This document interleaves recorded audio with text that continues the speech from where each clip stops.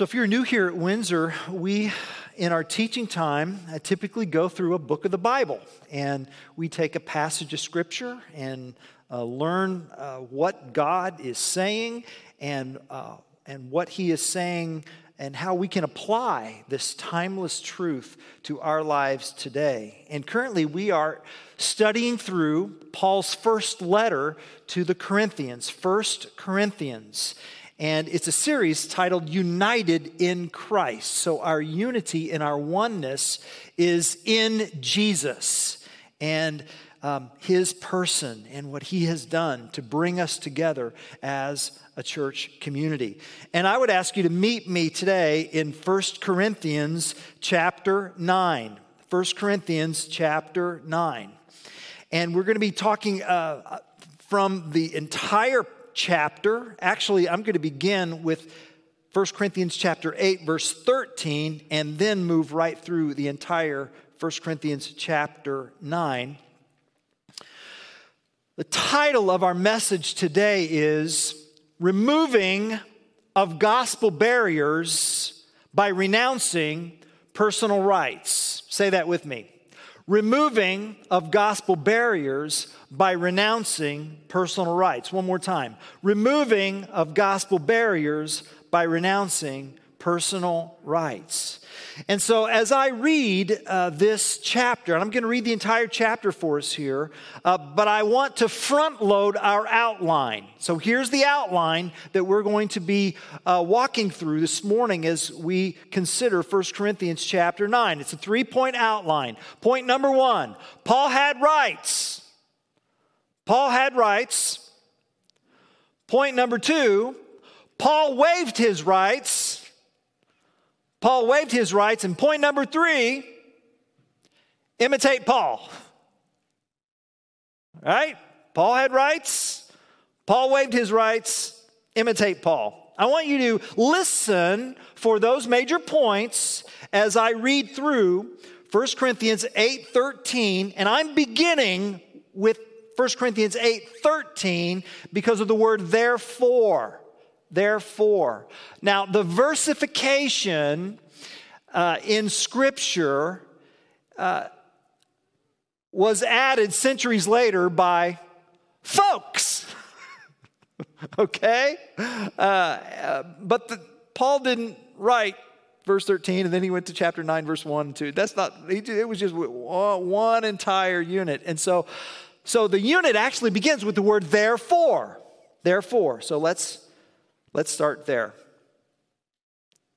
Therefore, if food makes my brother stumble, I will never eat meat, lest I make my brother stumble. Am I not free? Am I not an apostle? Have I not seen Jesus our Lord? Are not you my workmanship in the Lord? If to others I am not an apostle, at least I am to you, for you are the seal of my apostleship in the Lord. This is my defense to those who would examine me. Do we not have the right to eat and drink? Do we not have the right to take along a believing wife, as do the other apostles and the brothers of the Lord and Cephas? Now remember, that's Hebrew for Peter. Cephas is Hebrew for the apostle Peter. Or is it only Barnabas and I who have no right to refrain from working for a living? Who serves as a soldier at his own expense? Who plants a vineyard without eating any of its fruit? Or who tends a flock without getting some of the milk? Do I say these things on human authority? Does not the law say the same? For it is written in the law of Moses, you shall not muzzle an ox while it treads out the grain. Is it for oxen that God is concerned? Does he not certainly speak for our sake? It was written for our sake, because the plowman should plow in hope, and the thresher thresh in hope of sharing in the crop. If we have sown spiritual things among you, is it too much if we reap material things from you? If others share this rightful claim on you, do not we even more? Nevertheless, we have not made use of this right, But we endure anything rather than put an obstacle in the way of the gospel of Christ. Do you not know that those who are employed in the temple service get their food from the temple, and those who serve at the altar share in the sacrificial offerings? In the same way, the Lord commanded that those who proclaim the gospel should get their living by the gospel. But I have made no use of any of these rights, nor am I writing these things to secure any such provision. For I would rather die than have anyone deprive me of my ground for boasting. For if I preach the gospel, that gives me no ground for boasting. For necessity is laid upon me. Woe to me if I do not preach the gospel!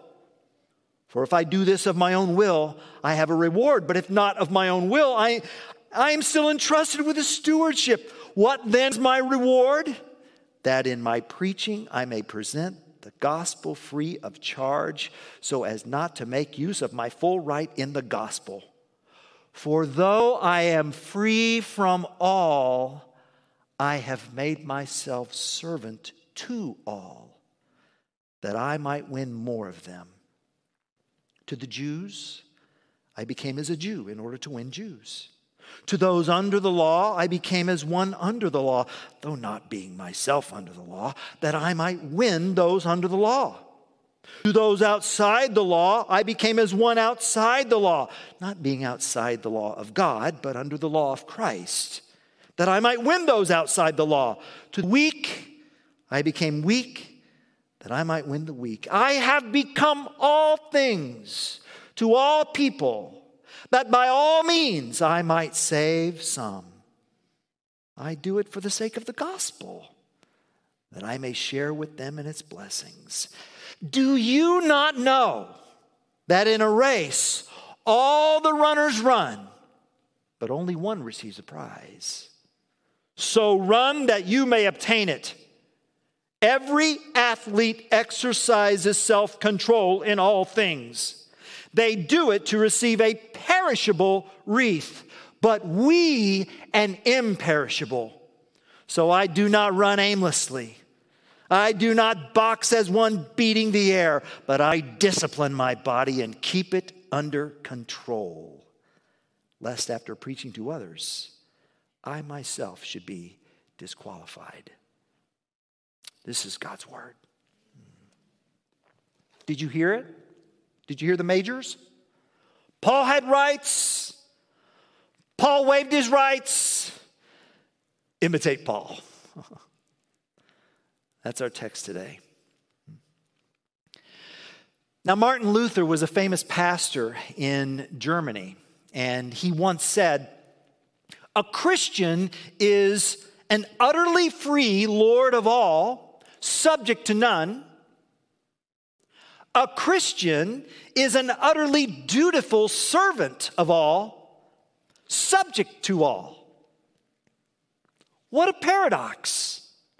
Following Christ joins the words Lord and servant in one person. By grace through faith, God sets us completely free in Christ.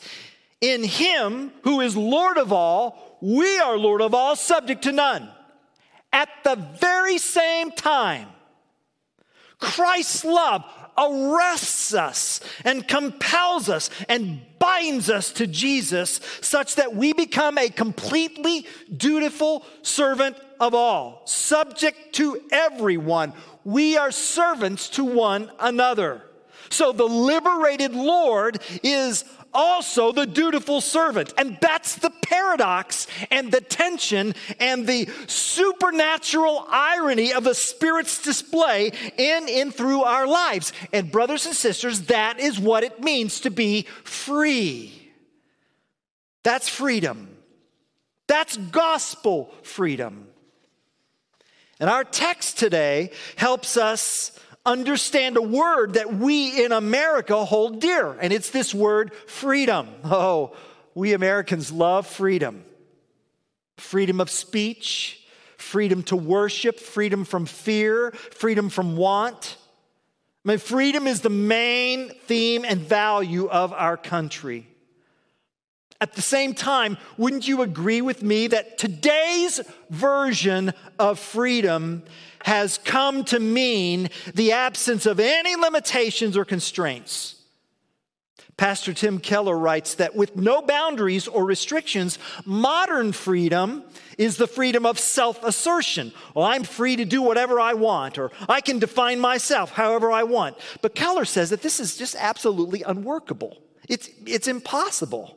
Because you see, how does the modern American definition of freedom work when your freedoms and my freedoms, your wants and my wants, are in conflict with each other? So Christianity offers a better, truer kind of freedom. Instead of an individualistic, self-defining, self-seeking freedom, Jesus Christ offers the joy of a spirit-fueled, self-sacrificing community of the free. It is the freedom to outdo one another in showing honor. And brothers and sisters, 1 Corinthians chapter 9 invites us to participate in this vision. 1 Corinthians chapter 9 is the middle chapter of a 3-chapter conversation on the freedom of conscience. And so here's what's happening.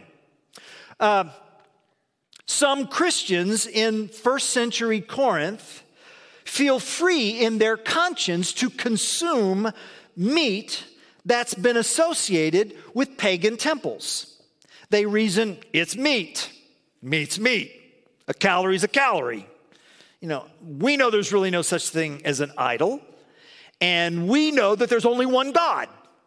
And so their conscience allows them to consume the protein on that principle.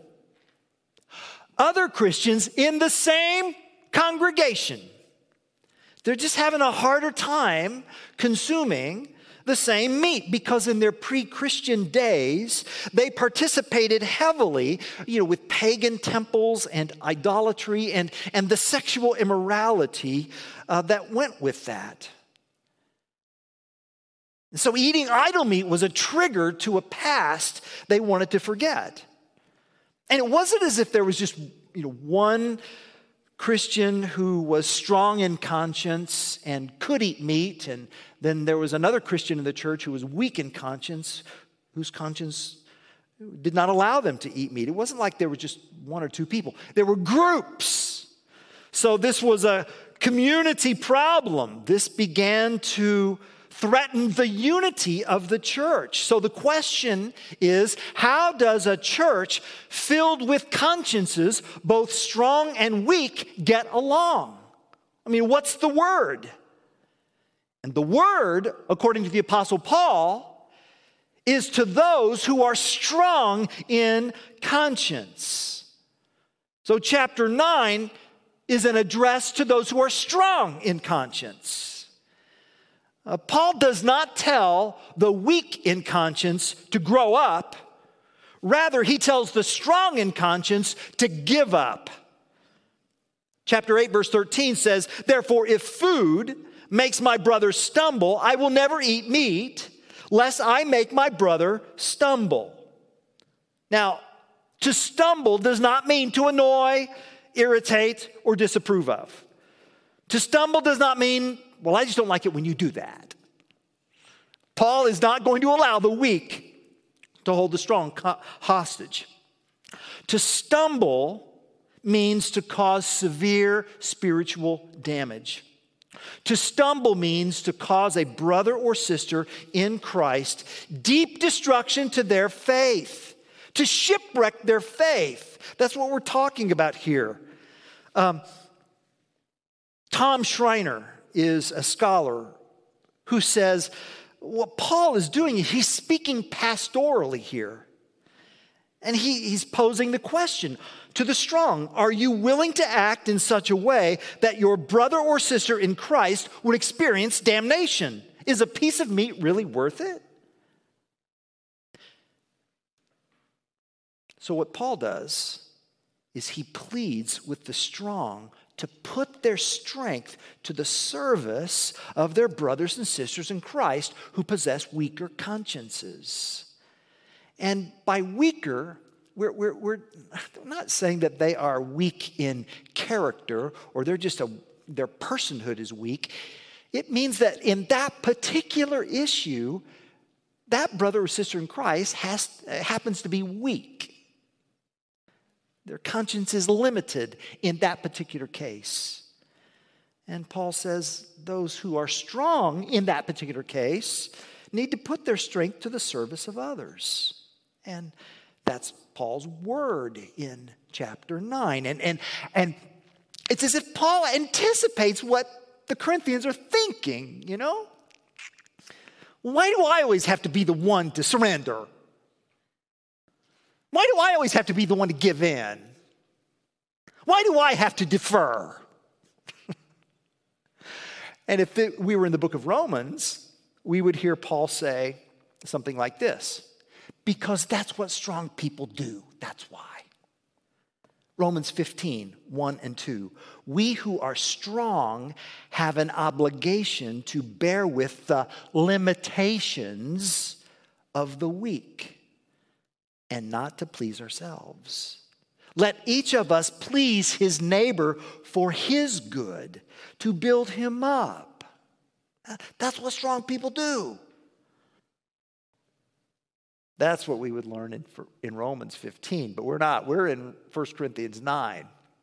And in 1 Corinthians 9, Paul is much more aggressive.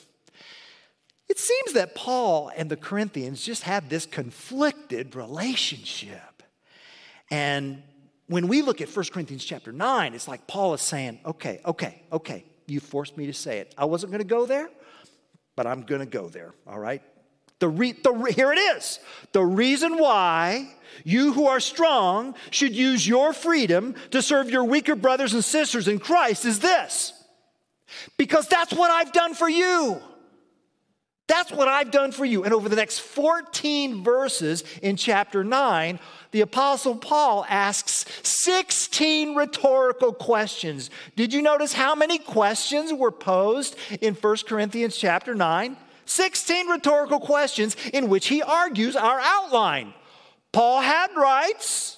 Paul waived his rights. Imitate Paul. Let's walk through each of those points. First, Paul had rights. Paul says, I have the right in Christ to receive compensation for gospel work. I have that right. Now, why is he bringing up money? I'll get to that in a minute. Just stay with me. Paul goes for 14 verses on his right to receive a living wage for preaching the gospel. Paul says, I have rights. And Paul argues his rights on the basis of 4 reasons. He argues common sense, scripture, temple practice, and Jesus. Paul says first, common sense. Soldiers. Soldiers feed from the spoils of war. Wine growers eat their own grapes, verse 7. Shepherds feed off their own flocks. If you own a chicken, aren't you going to eat Mabel's eggs? Of course. Paul says common sense. I have rights. Common sense, then scripture.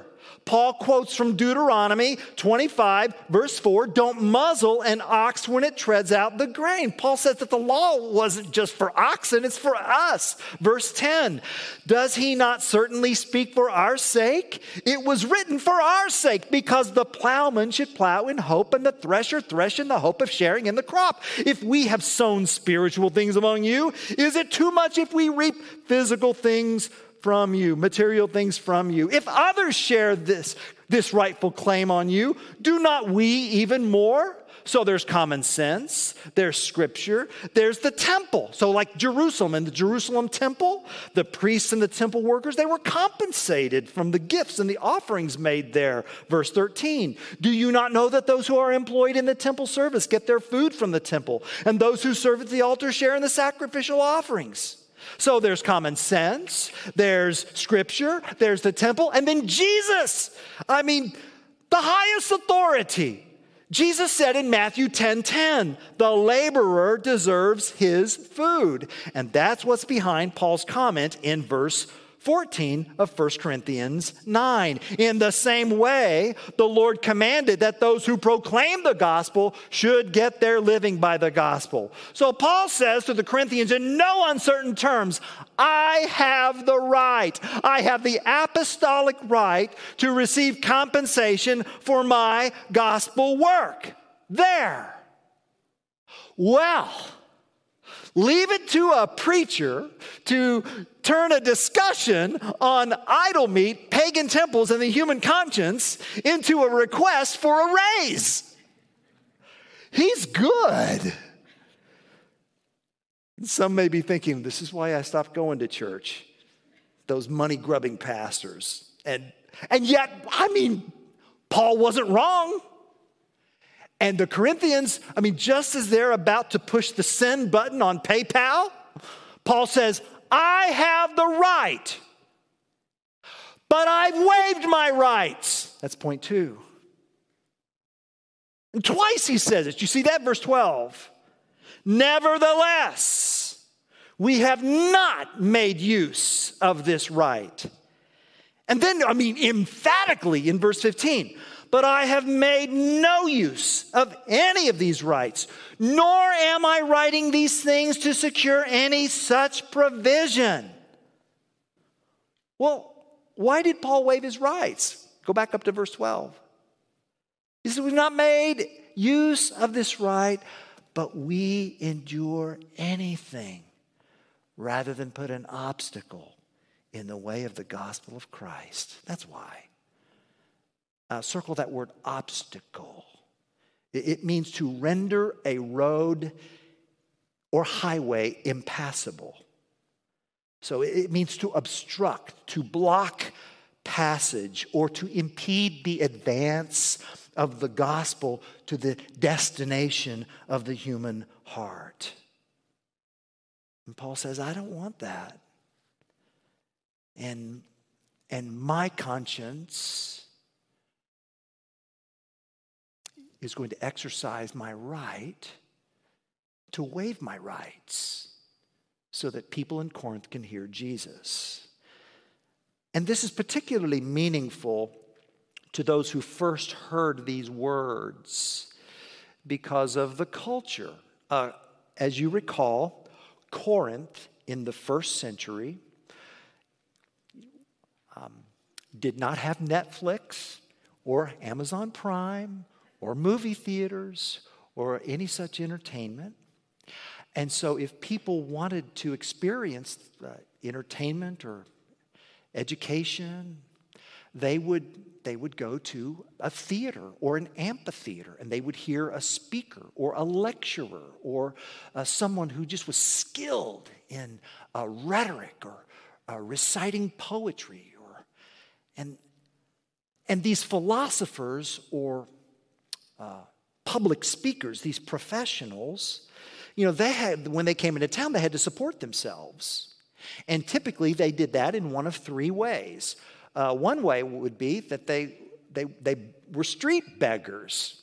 So they had their cardboard signs that said, we'll preach for food. Okay. That was one way. Seriously, they would just beg. Secondly, they would make a living by becoming an employee of an aristocratic estate. So they would have to then teach the family members and people in the estate, so they'd lose a little bit of freedom, but at least they would have something to eat. And then the third way is they would be self-supporting. And this is what Paul did as a leather worker. The scripture calls him a tent maker. But he was a leather worker. That's what that involved. And so he would not take compensation from the Corinthians. And the reason why is he did not want to enter their quid pro quo culture of reciprocity. Back then, gifts always came with strings attached. And if Paul had accepted their money for himself, there would likely have been a confusion as to who was in charge of Paul, and Paul wanted it clear that he was conscripted by Jesus Christ as an ambassador of heaven to preach the gospel. So Paul elected to support himself, even though he had the right to receive compensation from the church. Now, he did receive financial gifts, but for others. And that's what we read in 1 Corinthians 16. But he waived his apostolic right for compensation so that the gospel could speed its way to the hearts of those in Corinth. And this really irritated the Corinthians because they were proud. It embarrassed them that the great apostle Paul had to do manual labor. And they despised him for it. Even though he led them to Christ, they became Christians, and then they despised him because they would say, well, a real apostle wouldn't need to work with his hands like a laborer. You see how easy it is for the culture to creep in to God's kingdom? And so the Corinthians, they just said, well, a real apostle would accept our money. You must not be a real apostle. Are you too good for our money? Are you an imposter? And then Paul said, are you kidding me? And this conflict goes into 2 Corinthians. In 2 Corinthians chapter 11, verse 7, the apostle Paul says, did I commit a sin in humbling myself so that you might be exalted because I preached God's gospel to you free of charge? He said, you know why I did that. I did that because of love. That's what love does. And so Paul says, I have the right, which means I have the right to waive my rights. And then Paul says this, so when it comes to idol meat, I would just simply like it if you who are strong would do for the weaker consciences what I have done for you. Imitate me as I imitate Christ. Corinthians, I know that you have the right to eat idol meat. I know that. I respect that. I enjoy idol meat myself. But you're asking the wrong question. The question is not, do I have the right? Rather, the question is, how can I help? How can I serve? How can I put my freedom on a Roman cross like the one upon which Jesus hung on behalf of others? That's the better question, isn't it? Church family, you have rights.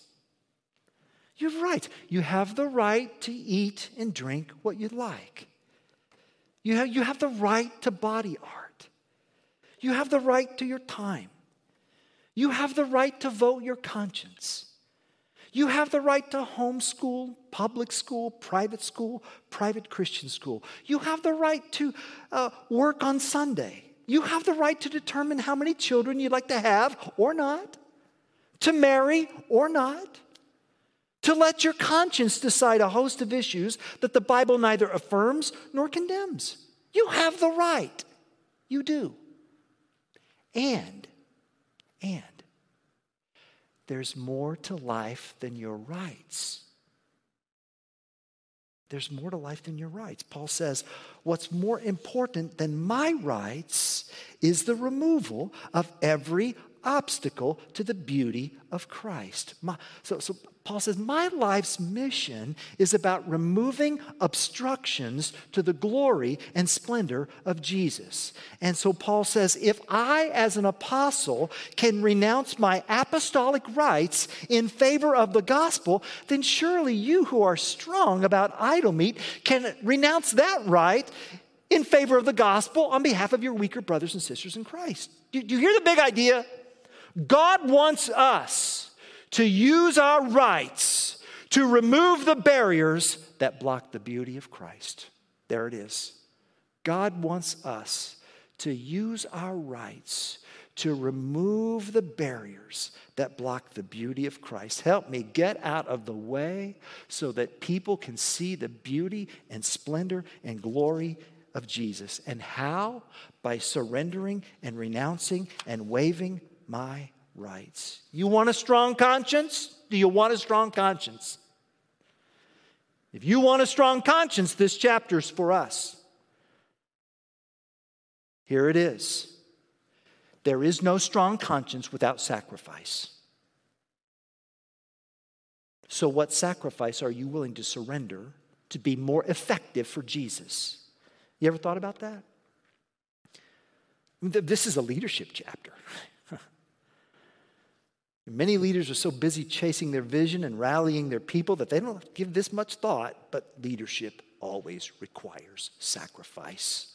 Leader or not, no one wins for Christ without sacrifice. Jesus himself said in Mark 8:34, if anyone, not any apostle, not any first century church, if anyone would come after me, let him deny himself and take up his cross and follow me. And when Jesus says that, he doesn't mean put up with a toothache or a job loss or even a personal disability, because crucifixion was one of the most barbaric forms of execution. The condemned criminal picked up his cross, meaning he picked up the cross member, carried it to the place of execution. And once you picked up a cross, there was no hope for you. There was only death. And that's the language Jesus uses here. Nothing is a sacrifice unless it costs you something. And later on, in 2 Corinthians 6, 3 through 5 and 8 through 10, Paul talks and uses this word obstacle again. He says, we put no obstacle in anyone's way, so that no fault may be found with our ministry. But as servants of God, we commend ourselves in every way by great endurance in afflictions, hardships, calamities, beatings, imprisonments, riots, labors, sleepless nights, hunger. He says we're treated as impostors and yet are true, as unknown and yet well known, as dying and behold we live, as punished and yet not killed, as sorrowful yet always rejoicing, as poor yet making many rich, as having nothing yet possessing everything. Do you hear the paradox of being a servant and being a Lord in Christ, both together? And some of you are thinking, you're asking me to sacrifice, and it's a pandemic, and I'm already exhausted. But did we not sing that song? I'm weak. I'm weak. And when God uses us in our weakness, church family, it doesn't mean that we become weak and then Jesus pumps us up and our muscles are big and then we go serve. It means we are weak. And we continue to be weak. And we continue to be treated as dying and punished and sorrowful and poor. And yet in that very state, in that very moment, on that very cross, the glory of God just illuminates the servant leader so that the world sees truth and knowledge and life and joy and true wealth, having nothing yet possessing everything. I tell you, nothing is a sacrifice unless it costs. You cannot be both staunchly self-reliant and hungry for God at the same time. You can't. Your life is filled with trade-offs, and you can only trade up if you have something to sacrifice. And the best use of your strong conscience is to sacrifice. Because sacrifice is the true nature of servant leadership. A lot of people view leadership, in terms of perks and positional authority, but not the people of God and not ministers of Christ. If you want to be a more effective leader, what are you willing to give up? I'll tell you this much. The athletes who take the field at tonight's Super Bowl game, they do not eat the diet that we eat. And they do not have the same workout that you and I have. And they do not follow the same schedule that we follow. No, Paul says, I discipline my body. He takes us in this last section to the Isthmian Games. The Isthmian Games were the games that took place in Corinth every other year. And so Paul was there a year and a half. He would have attended the Isthmian Games. And perhaps that's where he was inspired by verse 24. Do you not know that in a race all the runners run, but only one receives the prize? So run that you may obtain it. He speaks about self-control exercised in all things, and in all things just to receive a perishable wreath. But Paul says, our wreath is imperishable. How much more should we discipline our bodies and beat it and keep it under control, he says, lest we be disqualified. If you want to gain the kingdom of God, Paul says, you've got to sacrifice. And that's why Paul talks about, becoming a Hebrew to the Hebrews and a non-Hebrew to the non-Hebrews and weak to the weak. But he's not talking about sacrificing his values or sacrificing his self-respect or his morality. Paul did not become an adulterer to win the adulterers. I'm talking about sacrificing material possessions, sacrificing what the world thinks about you, sacrificing opportunities to do other things, sacrificing your rights. If you want to keep moving up to your potential, you cannot cling to the security of what you now possess. You can't climb a ladder when your arms are full of stuff. You got to put something down in order to reach up. That's the only way. And the place where you feel like you can't sacrifice anymore is right where God wants you. Because it's in that point where God does through you what you could never do on your own. And I'll tell you this much. A life that dies to its rights on Friday is always resurrected on Sunday. Always. Resurrection Sunday always comes, but Friday is first. Friday's crucifixion, Sunday's resurrection. So church family, keep sacrificing, keep serving, keep giving, keep encouraging, keep forgiving, keep listening, keep loving. For love bears all things, believes all things, hopes all things, endures all things. Love never fails. I'll say it one more time. A Christian is an utterly free Lord of all, subject to none. A Christian is an utterly dutiful servant of all, subject to all. Paul had rights. Paul waived his rights. Imitate Paul, for Paul imitated Christ. Amen.